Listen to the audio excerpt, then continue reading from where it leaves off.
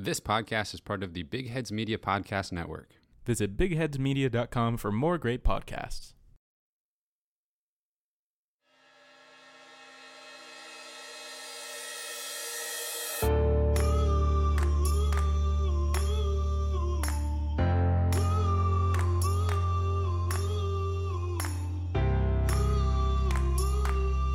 Welcome in, everyone, and thank you for listening to the 86th ever episode of the Missouri Sports Podcast, brought to you by 106 Apparel, and once again recording via Zoom in beautiful Springfield, Missouri.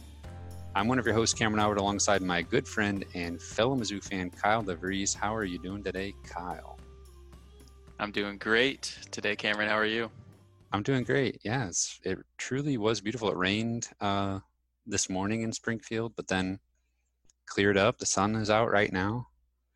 I sat in the hammock on the back porch a little bit after I got home from work, so that sounds lovely.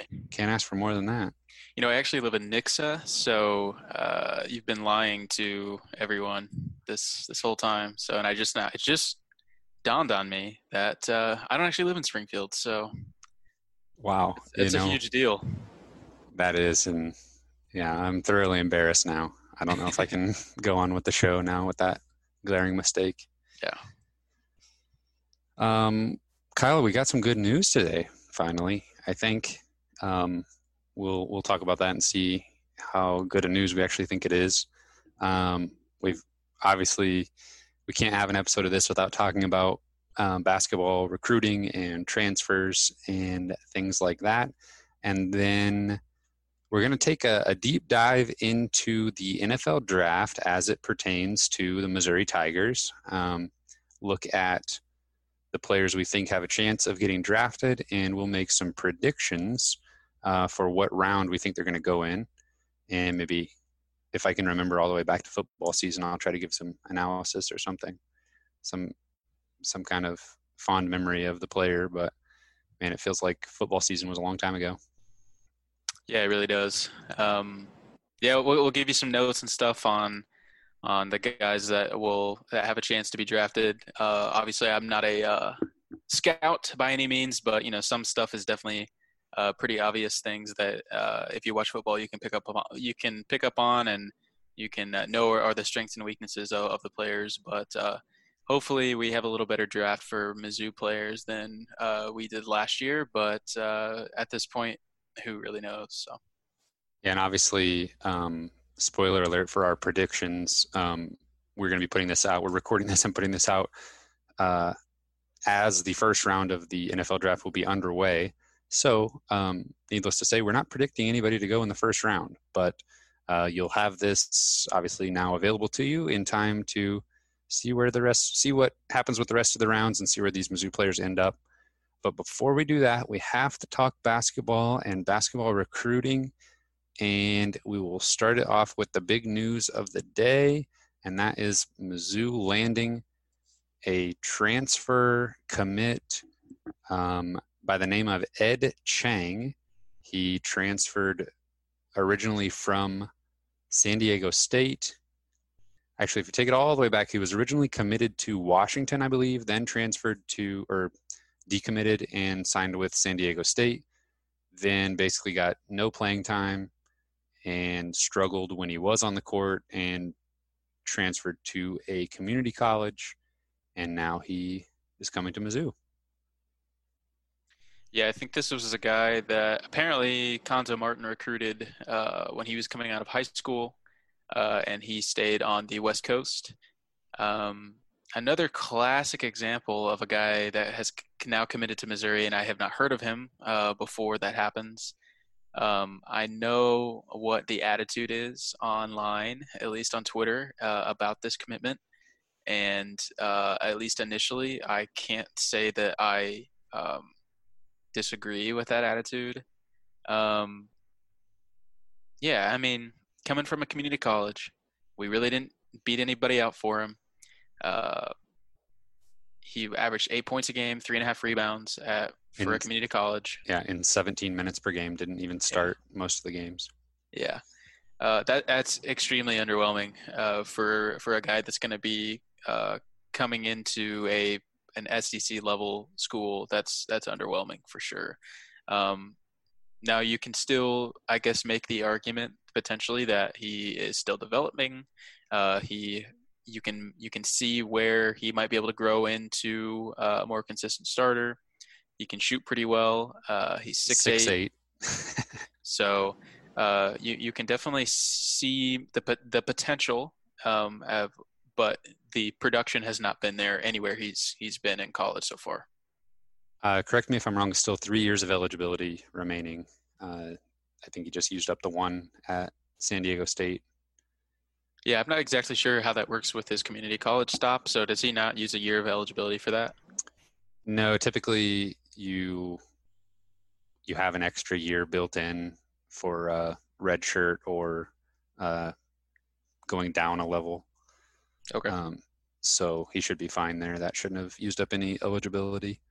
So 3 years of eligibility. So basically kind of stepping into the place of Trey Jackson. I mean, both listed at 6'8", both could shoot the ball or can shoot the ball fairly well, and coming into that same graduating class. So as far as the roster math, that's, subtract 6'8" forward with 3 years remaining, gain a 6'8" forward with 3 years remaining. That aspect of it makes sense. But when you're taking and maybe Trey Jackson was more of a project than we would typically see out of a top 100 recruit, but there's no question that this guy is a project, and I would be pretty surprised if we saw meaningful contributions from him next season.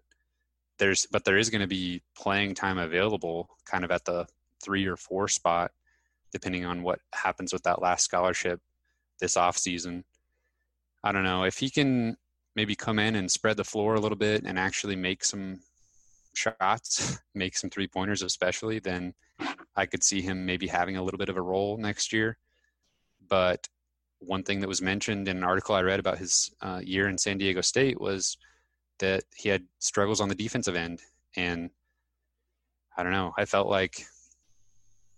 like if you're going to give minutes to, somebody who's struggling on the defensive end, you should have just given them to Trey Jackson before giving him to somebody that, has really struggled to produce in college.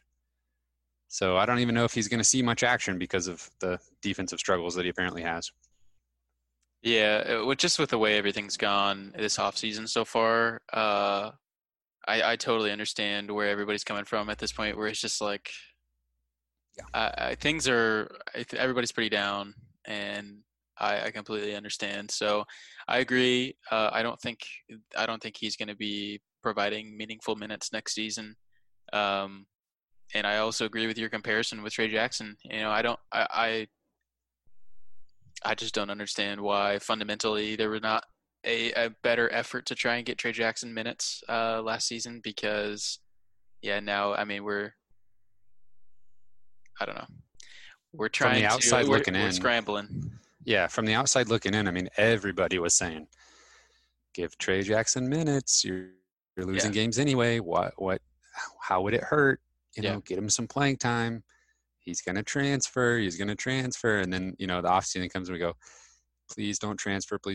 And then inevitably we get the news, and it was, we talked about it when it was announced. It wasn't shocking to anybody. And yeah. And they didn't want him to transfer according to reports. So it's like, okay. So now we're left with a probably less athletic, maybe this guy can shoot a little bit better. Maybe Chang can shoot a little bit better than Trey Jackson, but I don't know.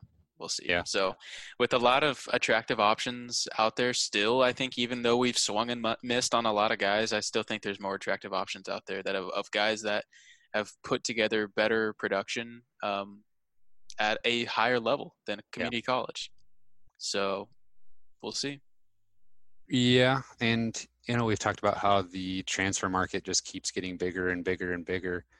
Obviously, players are committing elsewhere, but it seems like every day there's a new name that comes out that you're like, okay, that's intriguing. That could be a fit. That could provide some scoring.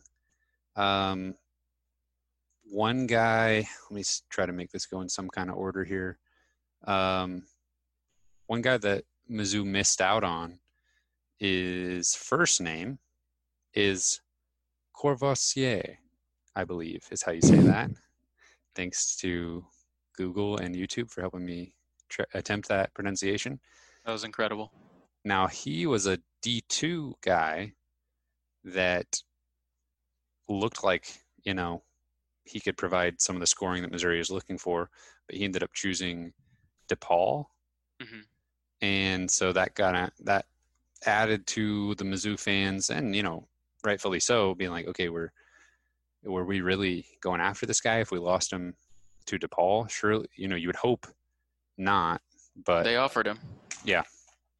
So you never know what's going on there, but yeah, that is disappointing to miss out on a guy like that looked like he could be a scoring solution. Let's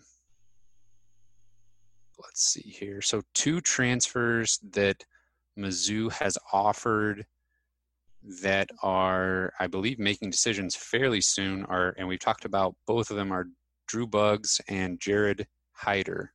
Mm-hmm. Buggs has a final 3 of Mizzou, Iowa State, and Loyola Marymount. Do you know of a decision day for him? Has he put anything out there? All I've seen is that he would probably be deciding this weekend. So Right. I don't know if there's been an actual date or time set, but probably in the next few days, by the time you're listening to this, we'll probably know fairly soon on Drew Buggs. And he is a guy that we talked about him last week a little bit. He's kind of a do everything guy for Hawaii. I think he's known as kind of a pass first guy, but he still averaged almost 10 points a game. He had over 5 assists a game and 4.5 rebounds a game. So, definitely a guy who definitely, at least just looking at those numbers, a guy that plays hard, incorporates the team. He's going to have 1 year to play. But I think that's raised some concerns about Xavier Pinson. Is what's the status on him? Because clearly Xavier Pinson's going to be expected to come in and run the team next year. So why are we recruiting a point guard graduate transfer who has 1 year to play and run the team? So obviously we don't know anything on Pinson, whether he's going to return to school or not. But the fact that we're going to, and we won't know. Yeah, we won't know for a while. But the fact that we're going so hard after Buggs is a little bit concerning on the Xavier Pinson front for sure. I would agree, unless they're looking at Buggs as like some type of insurance at the point guard spot. Or asking him to play off the ball a little bit or something. Yeah. But yeah, the timing of that doesn't make sense for it to be insurance, because he's going to commit somewhere before Pinson has to decide whether he's going to stay in the draft or not. So I don't know. We've talked about it so many times, how impossible it is to try to get inside the minds of especially this basketball staff to try to figure out what they're thinking with certain scenarios. But right. Seems like a talented guy. However, do we have enough guys that can make shots for him to pass to? I don't exactly know. Seems redundant for sure. Yeah. And then the other one, Jared Hyder, I have him down in my notes as committing this weekend as well. Mm-hmm. Saturday. Okay, cool. And was there a list of finalists there? Yeah. So, again, this is a guy we talked about a little bit last week, but he's kind of a point guard, shooting guard from Fresno State. He just finished his freshman year, about 9 points a game. So, a guy who has played pretty well his freshman year, still has 3 years to go. He's a West Coast guy, so he's got Cal, Mizzou, St. Mary's, Washington State, and BYU in his top 5. So definitely, if you're just comparing schools like basketball program to basketball program, it seems like Missouri's got a pretty good shot there. But I'm not sure geographically it makes sense with his life. I think he's from California, and all of his other schools he's interested are West Coast. So I think he's one of the most attractive options that are left as far as guys that Missouri has a shot with. And we have one with the addition of Ed Chang today. I think we have one scholarship left. I think I'd like to see Jared Hyder take that spot, but unless there's a more attractive option out there that we think we still have a shot at, but I don't know. Yeah, I think Hyder makes perfect sense. We've talked about, having a guy that can kind of bridge the gap between, in theory, Xavier Pinson and then life beyond Xavier Pinson. So he would be able to accomplish that. Unless if Pinson does come back, maybe he leaves after his junior year instead of after his sophomore year. You never know. Funny you mentioned BYU. I saw that the Purdue big man, I forget his name. He announced that, yeah, he's going to BYU and chose them over Kentucky. So it seemed like, of course, Kentucky was going to swoop in and get this highly touted transfer. It seems like they've done such a good job of complementing their 5-star, top 5 recruiting classes with a graduate transfer that can kind of be a little bit of an anchor. So yeah, Kentucky could be an interesting situation next year. It seems like, they've had a max exodus of guys going to the NBA this year, as per usual. But it seems like they don't have as many guys maybe coming in yet or something. I don't know, but it definitely seems like things could be a little dicey for Kentucky on Kentucky standards next season. And talk about redundant. I mean, they've got like 6 players coming in that are like between 6'6" and 6'8", all forwards. Yeah. So I don't know how they're gonna, and one of them being Cam Fletcher. Yeah, Cam Fletcher. Come on down to Mizzou if you change your mind. I think he's signed with Kentucky at this point. I think that's a pipe dream. Yeah, I mean, surely if he asked out of his letter of intent, they'd be like, "Yeah, we're probably fine." but Calipari is just an incredible coach, man. Yeah, like even with the talent that he gets every year, I still feel like he doesn't get the credit sometimes for putting together the teams he does with just a bunch of guys who've never played college basketball before. Yep. I know they're always, NBA talent, but I still think that he does a great job with the situation that he has. So I'm sure he'll still find a way to have a top 10, 15 team somehow next year. But right now, if you're looking at it on paper, it looks potentially dicey for them. Yeah, somebody's going to be on the short end of the stick when it comes to minutes on the wing. But yeah, what you say about Calipari is spot on because, and you can see it over the course of a season. Like even just this past season, them losing to Evansville was like, oh, geez, this, raised a lot of questions. Oh, this Kentucky team, are they going to come together? And then, they had a big run in SEC play where they won a bunch of games and just like, oh yeah, they're not going to have a problem. They always do. They always put it together. I think even one of the worst seasons they've had in a long time was the year they had Julius Randle, and I think they were like a 9 seed play tournament in like 2014 or something, and they ended up going to the Final Four. So even in seasons where they're a little bit maybe more disappointing than others, they still find a way to be good by the end of the season. Let's see here. The only other basketball thing I think I had was Pierre Brooks was a 2021 basketball recruit, traditional high school recruit that Missouri was in on and had offered, and he picked Michigan State, which was not a shocker because he's from Michigan. He had a Michigan and a Michigan State offer, so I had kind of already written this guy off as someone that was going to stay in his home state. So this wasn't a big shocker. And, until I feel like there's an opportunity maybe to,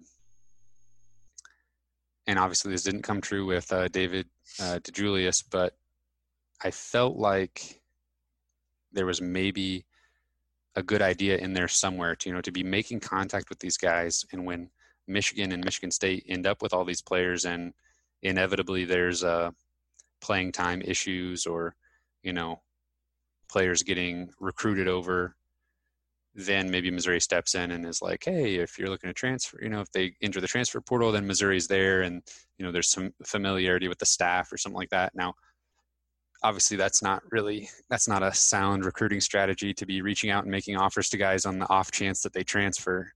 But I don't know. It seems like when so many players from Michigan end up at those 2 schools, then inevitably a few are going to transfer every year. Right. I mean, I understand your point. I mean, not like with how many transfers there are, you're gonna have like second rounds with a lot of different guys you recruited the first time around.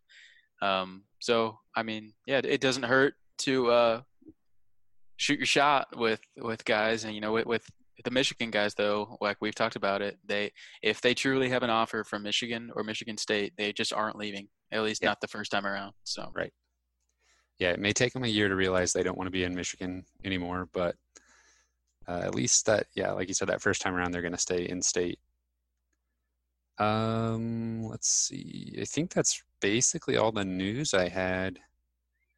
Um, at least the basketball news you mentioned, and I did see this on Twitter that there was some 24/7 Sports crystal ball updates yeah, to just a share. couple football recruiting notes. We're pretty well acquainted with Travian Ford at this point. He's a defensive end from Lutheran North in St. Louis, and he's a 21 guy, 4-star.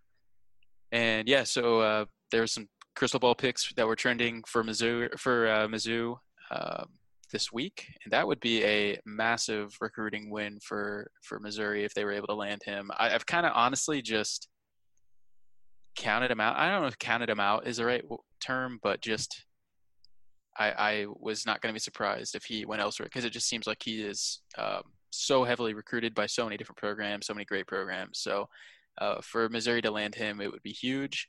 I don't know if there's an announcement coming soon for him or anything like that, but definitely some crystal ball picks is exciting. Yeah, absolutely. He's definitely. I mean, when Coach Drinkwitz talks about securing the borders and locking down the state of Missouri, this is the type of guy that would headline a recruiting class where you can point to in later seasons and say, hey, look, this guy came out of St. Louis or stayed in state Mm-hmm. and was really successful at Missouri, if everything goes And according to plan. yeah, and historically a guy that leaves the state and goes somewhere else. Exactly. So Yeah. we got to keep Ohio State out of this recruitment, because it seems like a lot of St. Louis guys go there. I was going to say, if he was a wide receiver, I would definitely write him off, because if they're, like if you look at the top 5 wide receivers in the state of Missouri every season, Missouri's lucky to get one of them. Yeah. And it's not going to be the number one. Mm-hmm. Have you seen a lot of the former players kind of tweeting graphics and stuff and just saying that Yes. they appreciated their time at Missouri and stuff like that? I think that's pretty cool. Yeah, it's obviously getting retweeted and favorited by everybody, so it pops up on my Twitter feed nonstop. But yeah, that is very cool, and it's exactly, I mean, like what I'm talking about, what could be with Travion Ford is in later seasons you're pointing back to, and he would be one of those guys. So obviously that's the pitch that the staff is making, Right. look at these guys who came through and were successful and came out of St. Louis, and that's going to be you next time. And he seems to really be enjoying the recruitment process. At least he likes the marketing team's graphics for not just Missouri. I saw one that was an NFL draft centered one. It was also kind of confusing because it was like a poker table with like poker chips and cards that Nebraska sent him that he tweeted out. But then it was also like saying that he was getting drafted number 1 in the NFL draft. And I wasn't sure how those went together, but Recruiting graphics are crazy, man. I don't even know. But it was a cool graphic, but just the logic of it, I wasn't sure about. And I wanted an opportunity to like say something negative about Nebraska. What was I gonna say? I don't even. Oh, okay, I remember.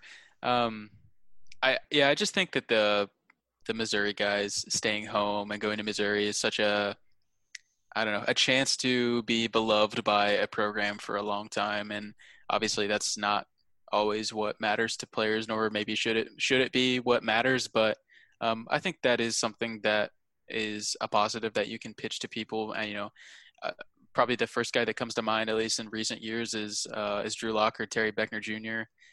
Guys from Missouri that were very, very highly recruited and ended up staying home. And, I think that Missouri fans will remember and respect those guys for the rest of history, guys that kind of just wrote their own story and stayed home, and there's Drew Lock right there. And I don't know. I think that there's something special about staying home and being successful for the home state school. Yeah, absolutely. And if Coach Drinkwitz is able to land this type of recruit consistently, then it's a whole different ball game for Mizzou football. Mm-hmm. If he's successful, I mean, we've talked about it with the Mizzou fan base has joked about this with every coach, in recent memory, that, oh, they come in, they say they're going to lock down the state of Missouri, and players are going to want to play for the home state school.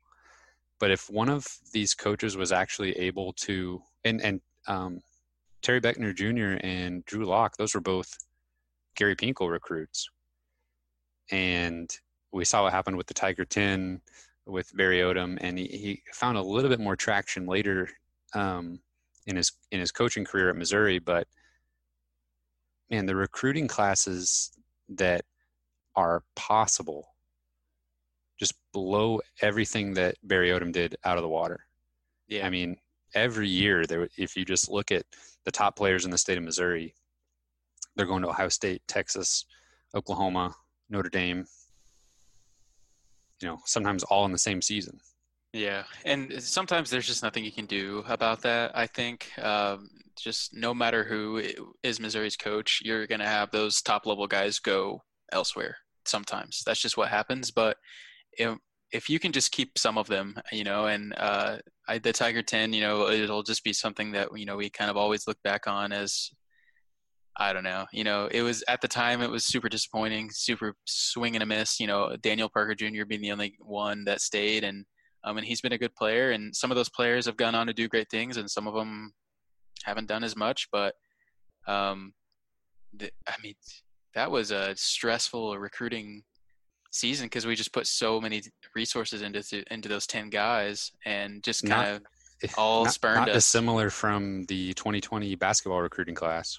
Yeah, it's true, honestly. That Tiger 10 in football is one. Those are guys that I always look back. I'll look and see if I happen to see a box score for, USC or Oklahoma. I'm looking for those names that I know were part of that recruiting class, and that's going to be the same way next year in college basketball for Caleb Love, Josh Christopher, and Cam Fletcher. I'm going to be, going over to Ken Palm and looking at, how their analytic numbers are doing, and I'll be keeping track of those teams, and it's a lot easier to do in college basketball because of resources like Ken Palm. But yeah, that Tiger 10 is one that where it's just kind of fascinating to keep an eye on those guys. Yeah, it's just hard for players sometimes too to make a difference from the beginning in football teams. I think it just typically you don't play very much, your first year or two sometimes, and even when you are pretty highly recruited. But I definitely think the one guy, is Ronnie Perkins that will always look back. And I think that we knew at the time he was probably the number one priority of the Tiger 10, and he's been by far the best college player out of that group as well. But, I just don't know if there's anything you can do to stop him from going to Oklahoma. Oklahoma's just a top 5 college football program ever in the country. They and just sometimes on top of the game currently. Yeah, exactly. So I don't know.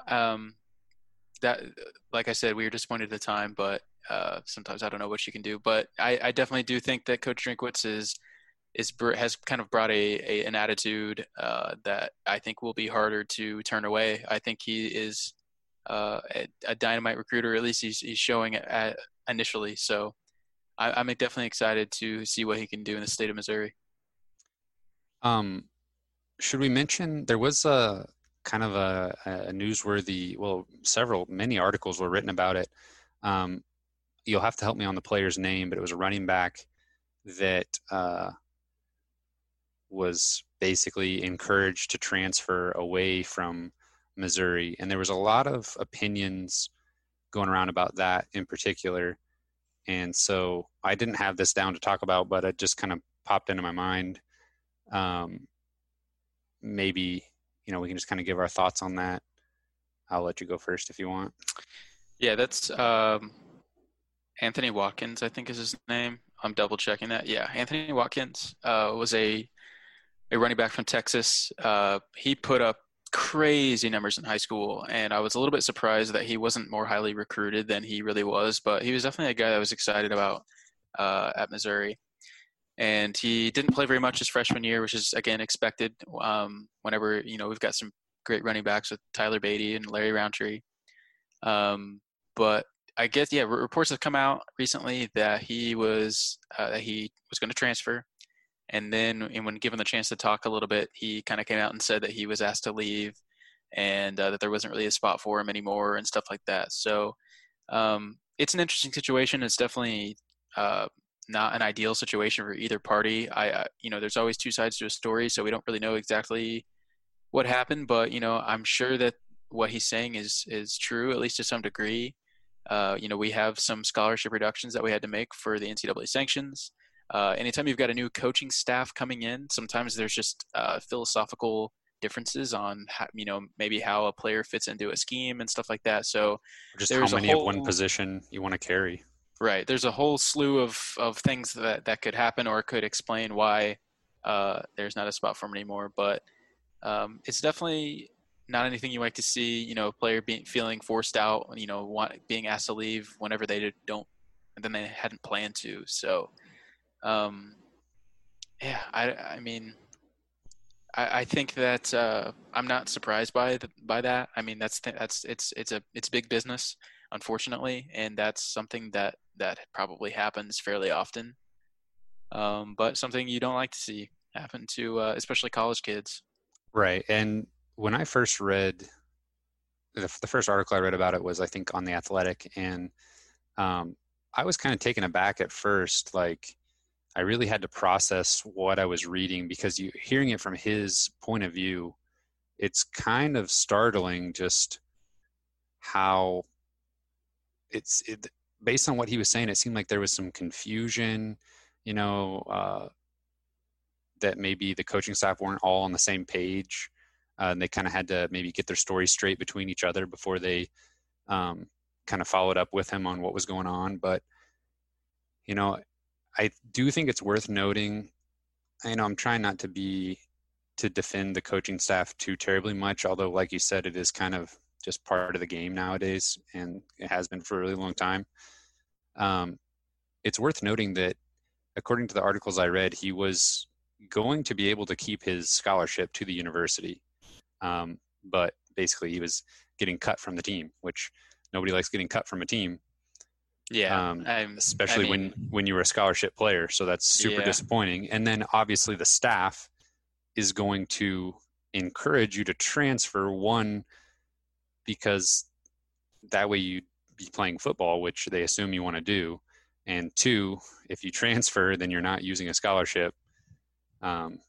So it kind of goes hand in hand, but obviously it's better for the staff for him to transfer and not be using that scholarship, even though they weren't necessarily going to just take it away from him. Yeah. Obviously we've known that there's going to have to be some reductions in scholarships. So, I had a feeling that we might see some guys transfer. This isn't exactly how I thought it would happen, but again, I'm not super surprised. And I think that we currently sit at 80 or 81. I think we're one under what the limit is currently for scholarships, with the 4 reductions we had to take for the sanctions. So that may mean, we may have another late addition coming in. And I think that news may have come before they added the center from Rutgers, the graduate transfer. I'm not sure, but I think we may still see another late addition, like a graduate transfer or something like that, happen. Perfect segue. You want to tell me about this graduate transfer? Or do you have something else you want to bring up before that? I actually completely forgot to write that down in my notes, which is funny. And I don't remember his name off the top of my head. Well, talk about the other crystal ball, and I'll look up. Okay, yeah, the other crystal ball that we got just recently, I think in the last 24 hours, was Taj Butts. He is a running back from DeSmet in St. Louis.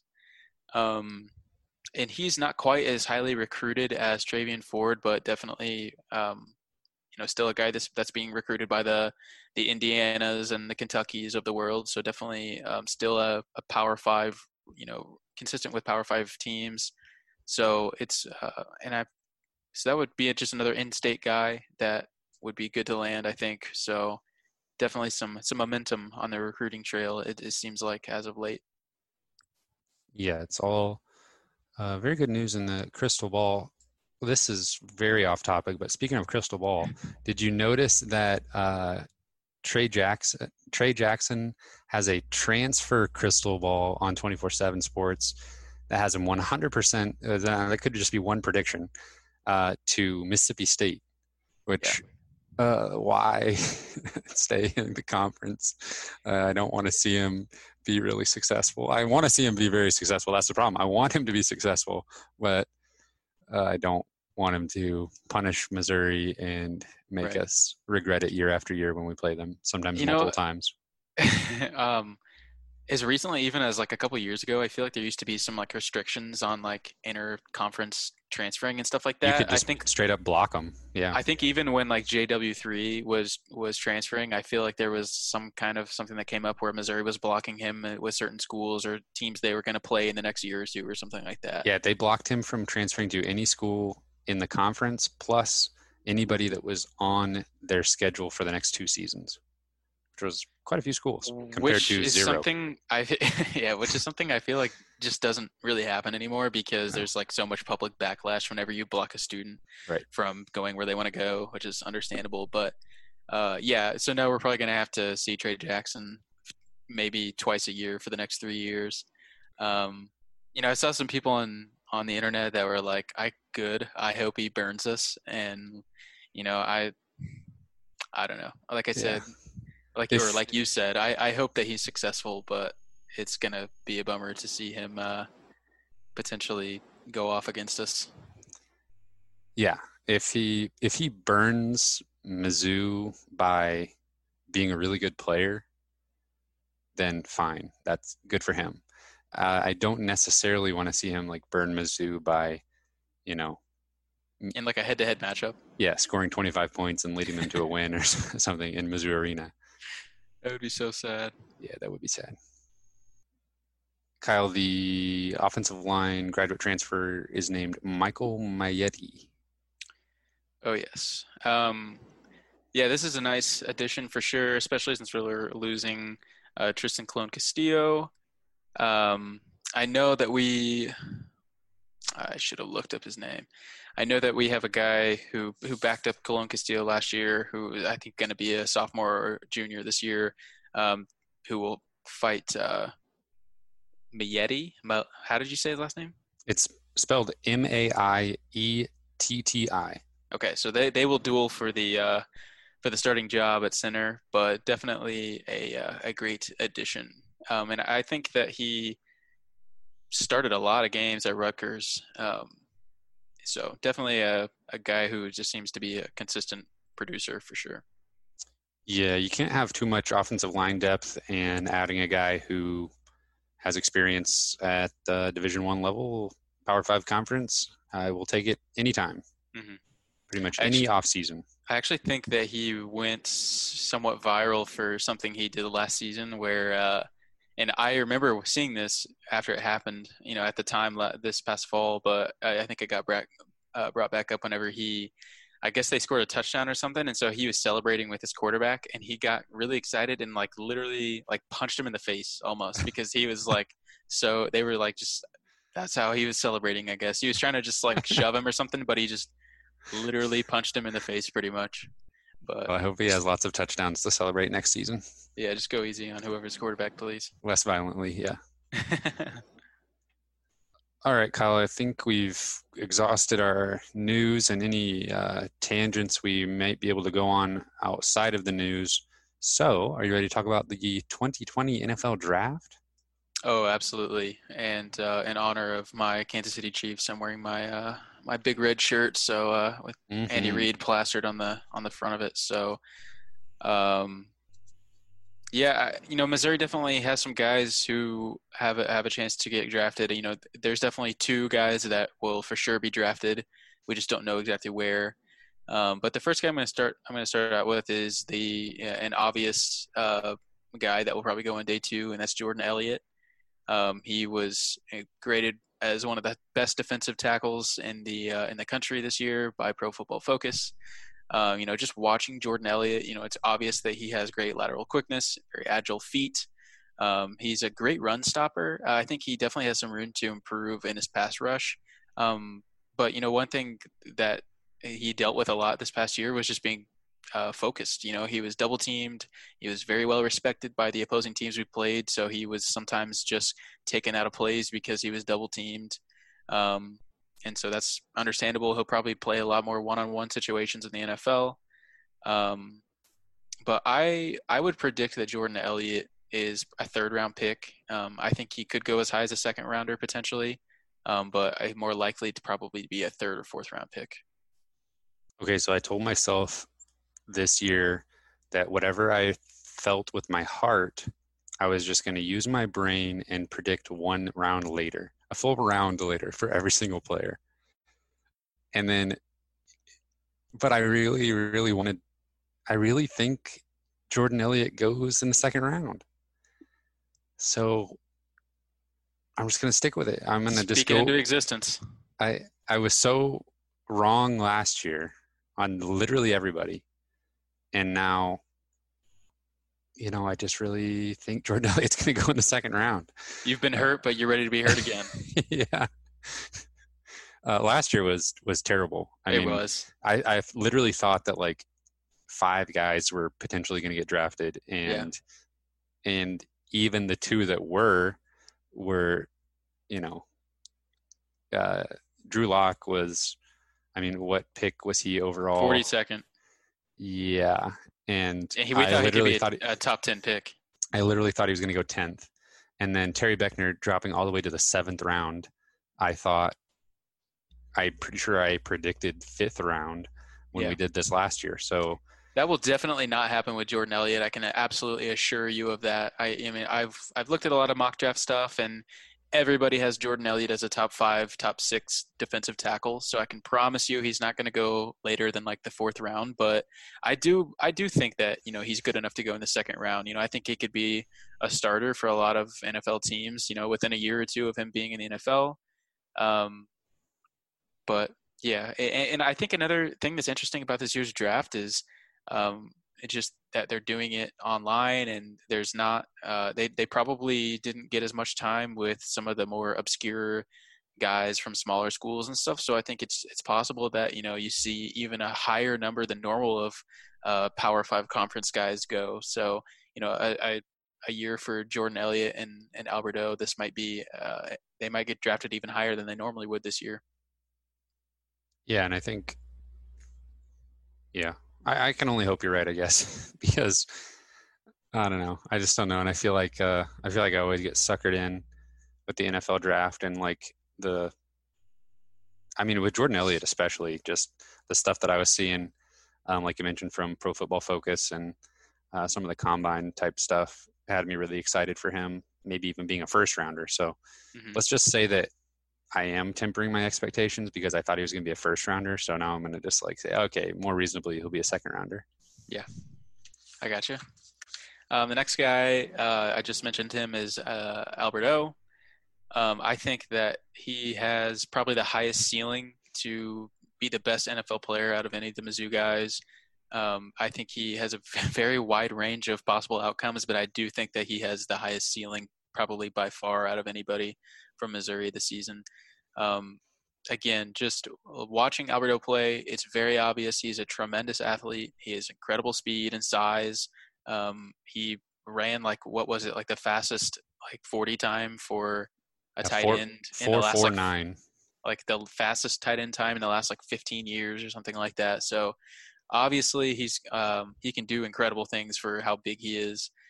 He constantly wins 50-50 balls in the end zone. He scored so many touchdowns at Missouri. I think he scored a touchdown every 4 or 5 receptions, which is just nuts. So obviously he's a huge target. I think some areas of improvement for him are clearly he's not a great blocker.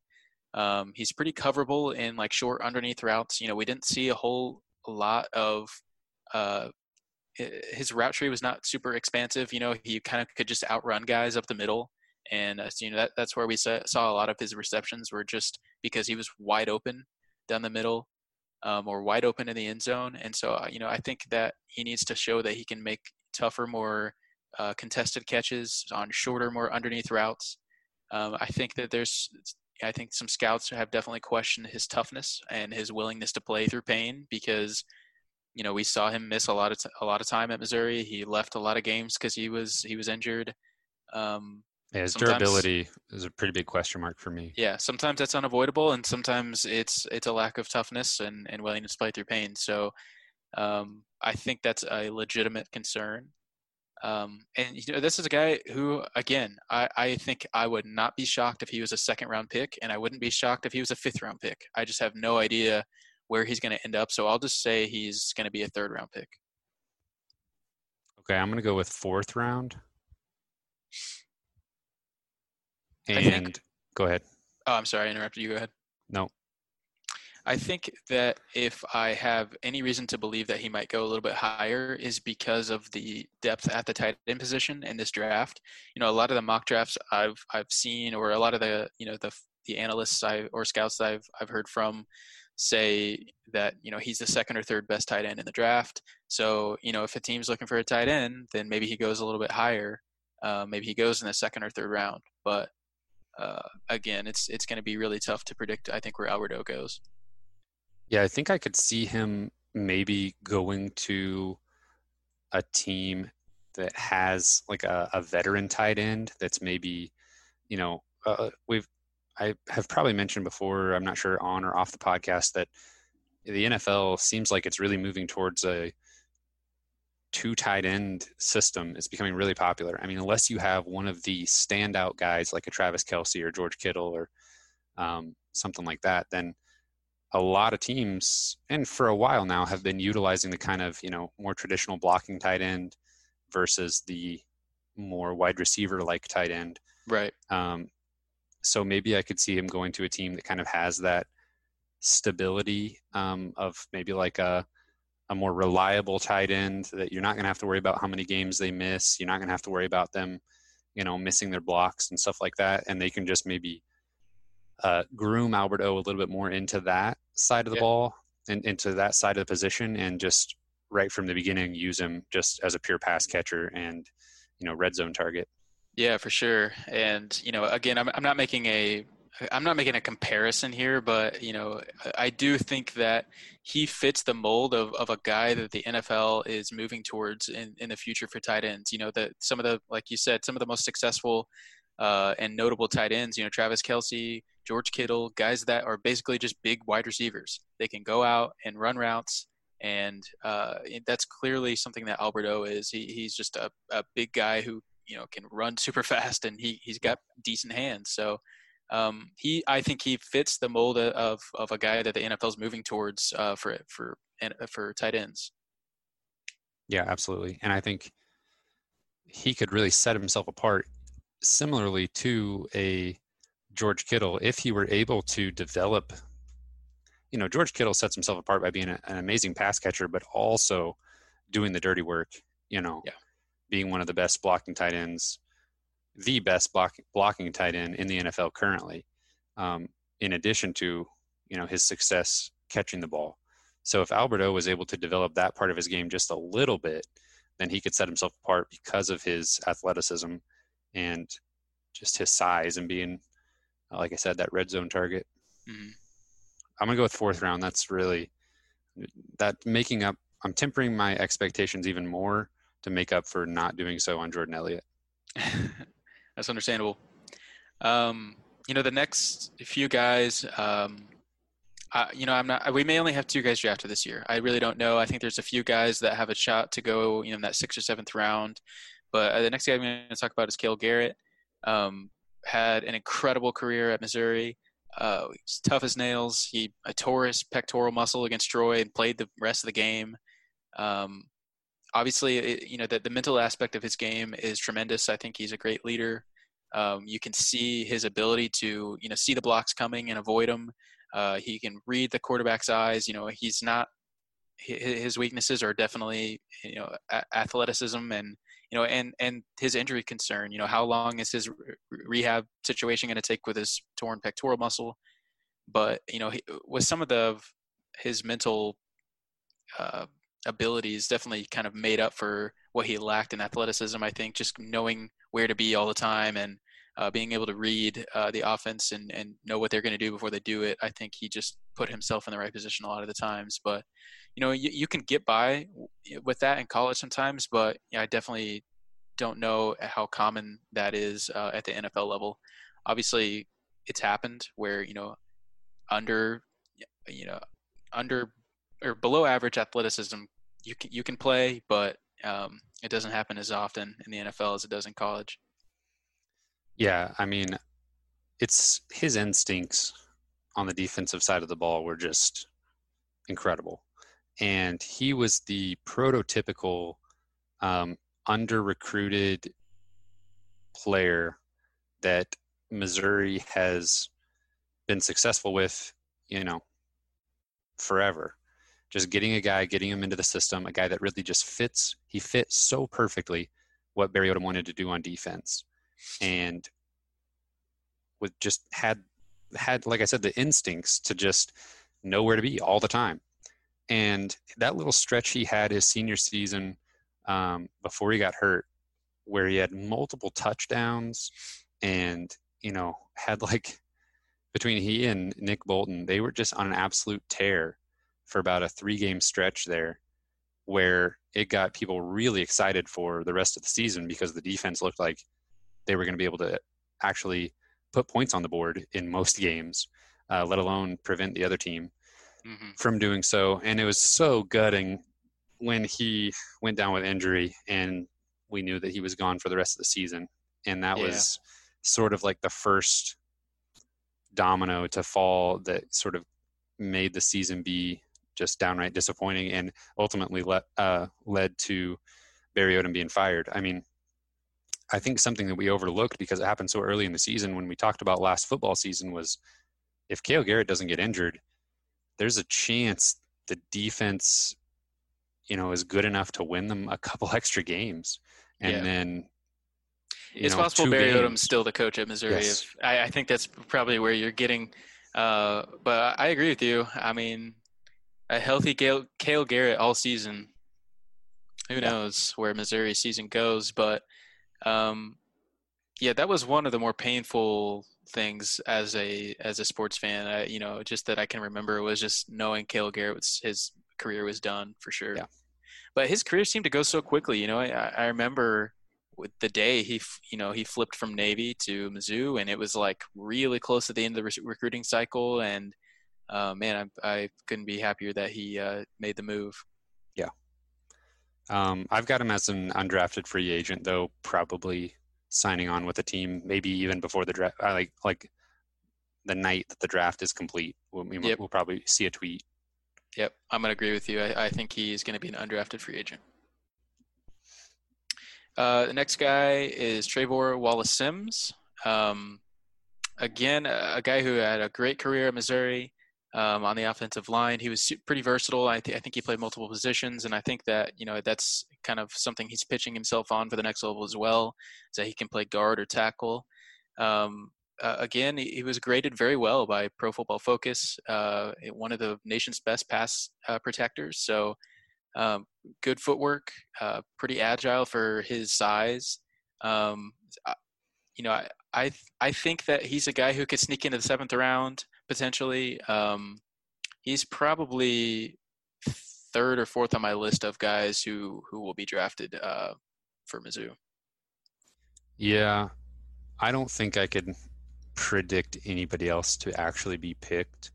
I do see some, free agent offers being taken on by these guys. Wallace-Sims is just an interesting situation because he, just like the entire offensive line, was so much better his junior season. Yeah. And really struggled at times this past year. Kelly Bryant getting hurt didn't help that. Having to play with different quarterbacks didn't help at all. But it was just looked at in preseason as an absolute strength of this team. And they were going to be one of the better offensive lines in the SEC, if not the best, right up there at the top. And to see some regression pretty much across the board from the offensive line was another really disappointing part of last season, and another thing that led to fewer wins and Barry Odom not sticking around. So I wonder, I don't remember if he had any draft buzz this time last year after his junior season, but I wonder if maybe he could have capitalized on it, a really successful season for that unit as a whole. For sure, yeah, it's a good point. And he actually was kind of graded out as a 6th, 7th round pick this time last year. So I actually do think his draft stock went down by him coming back, which is probably not common. But yeah, there was some weird regression on the offensive line for Missouri this year, and just weren't as good on the ground. And yeah, it was a little almost unexplainable at times why that happened. But do you have anything else you want to add on Sims? No, I think undrafted free agent as well. I still right there with Cale Garrett, though. I think we'll see something. We'll see him attached to a team pretty much immediately after the draft is over. Yeah, I would say the next guy on my list that probably has the best chance to be drafted is probably Yasir Durant, and he played left tackle for Mizzou for the last 2 seasons, I believe. Again, a guy who had a very, very good year 2 seasons ago, was fine this past year. But I would say pretty much everybody we talk about from here on out is probably undrafted free agent, maybe sneaking into the 7th round. Maybe one of these guys sneaks into the 7th round, but yeah. I just the rest of the list I have Yasir Durant, Jonathan Johnson, Kelly Bryant, Tristan Colon Castillo, and DeMarcus Acey. Like, I would say all of those guys had great Mizzou careers. And Jonathan Johnson's one of the highest yardage of any Mizzou receiver we've ever had. Yeah. DeMarcus Acey, just tremendous, last year or 2 at cornerback. So he's versatile. Another injury that really affected the team down the stretch. Yeah. So, I could see any number, any one of these guys maybe sneaking into the 7th round, but I would say probably all or most of them being undrafted free agents. Yeah, AC was one that, I really preseason I would have put him ahead of probably, obviously not Jordan Elliott or Alberto, but I probably would have had DeMarcus Acey ahead of Cale Garrett and Yasir Durant as far as most likely to get drafted. Mm-hmm. And it didn't seem like he did anything to really warrant not staying, on that draft bubble. So I don't know what the scouts didn't like about his senior season, maybe that I just didn't really pick up on, but it seemed like Missouri's defense was way better when he was on the field. Mm-hmm. Yeah, he's definitely a guy that Missouri's going to miss next year. That'll definitely be a big role that Jarvis Ware or Adam Sparks will have to jump up and fill for sure. But yeah, I agree with you. I don't really know a lot about his draft prospects and why his stock probably fell a little bit.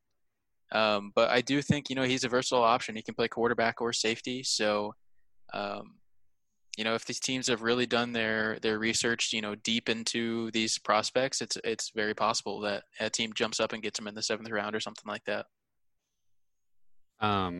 I think we've talked about before how maybe the coronavirus and teams not being able to do as much in-person scouting and do interviews in person and stuff like that might actually help Kelly Bryant because he's just such a known figure, a known quantity as far as college quarterbacks, because he's been in the spotlight with Clemson and he was high profile graduate transfer. Everybody knew what was going on with him and Mizzou. Seems like following a trend here of players that got injured at some point and last season and kind of really messed up Mizzou's chances of winning a couple more games. So I could see a team maybe signing him just wanting him to be a backup. And I don't think I want to say like scout team to like replicate replicate some mobile quarterbacks that teams might be facing, but I don't know. I think you wouldn't need as big of a name as Kelly Bryant to be a scout team quarterback. I could see him actually just, competing in that third string or backup role for a team. Yeah, I really haven't heard any buzz at all about him in this year's draft. But, you make a good point that seems to be kind of the direction the NFL is going, at least right now with quarterbacks. Is a lot of the best quarterbacks in the NFL right now are mobile quarterbacks that can hurt you on the ground or through the air. And that's something Kelly Bryant can do. Obviously not at the level that we've seen in the NFL, but someone that could maybe emulate a Russell Wilson or a Patrick Mahomes, or somebody that can move around and not, it doesn't just sit in the pocket and hurt you to the air. So maybe there's some appeal for, like you said, having Kelly Bryant, kind of play scout team or fight for that third or fourth string quarterback job. Yeah, I don't see him getting drafted. I think, a real pessimist would argue that maybe he was exposed a little bit at Mizzou, that he kind of showed that he wasn't, really a quarterback that could just kind of take over and lead his team to a win without the supporting cast that he had at Clemson. Obviously, there was a step down in that department when he came to Mizzou. So a pessimist would say that kind of showed that he's not quite the quarterback that we thought he was at Clemson. But I could still see a team taking a chance on him as a free agent. Yeah, I think we'll see all of these guys probably end up in some kind of free agent deal. I really would be surprised if any of these guys just didn't get on a roster in any way or something at least for training camp, for sure. Yeah. And probably beyond for most of them. Mm-hmm. Anybody else? Anybody that just there was possibility earlier in their careers and they just completely fell off? I don't know. I don't have anybody in mind, but I was trying to think if there was anybody that just man, what happened to him? It seems like all these guys were we knew they were going to be a big part of their senior season. So, yeah, I know nobody really comes to mind in that way, but I would probably say of all the guys, the guy that probably has the least chance to be drafted is probably Jonathan Johnson. But I just still appreciate so much what he did at Missouri, and again, a guy who I can remember the day he committed, and he had an absolutely fantastic career, and he got to play with Drew Lock for probably 3 of those years, so that definitely helped those stats, I'm sure, as well. But right. And he had a great combine as well. He put up some incredible numbers on the 40-yard dash and the shuttle run drill they do and stuff. So clearly amazing athlete, and we'll definitely appreciate his contributions that he made at his time at Missouri. Definitely. I think that's all I got on any of these guys. So unless you got something else, I think that's the entire episode. I think that is a wrap. You can find us on Spotify, Apple Podcasts, Google Podcasts. We're on Twitter at Mizzou Sports Pod, and you can email us at MissouriSportsPod@gmail.com. We're on Instagram. We're on YouTube. We are everywhere you could possibly find a podcast. You almost infringed on Visa's trademark. Everywhere you want to be, or something like that. Find us on all those places. If you are listening on a podcast service, it'd be very helpful. We'd really appreciate it if you gave us a review or a rating. And likewise on YouTube, if you could subscribe or give us a like or leave a comment. Any of those things are very much appreciated. And thanks everyone for listening. We will see you next week.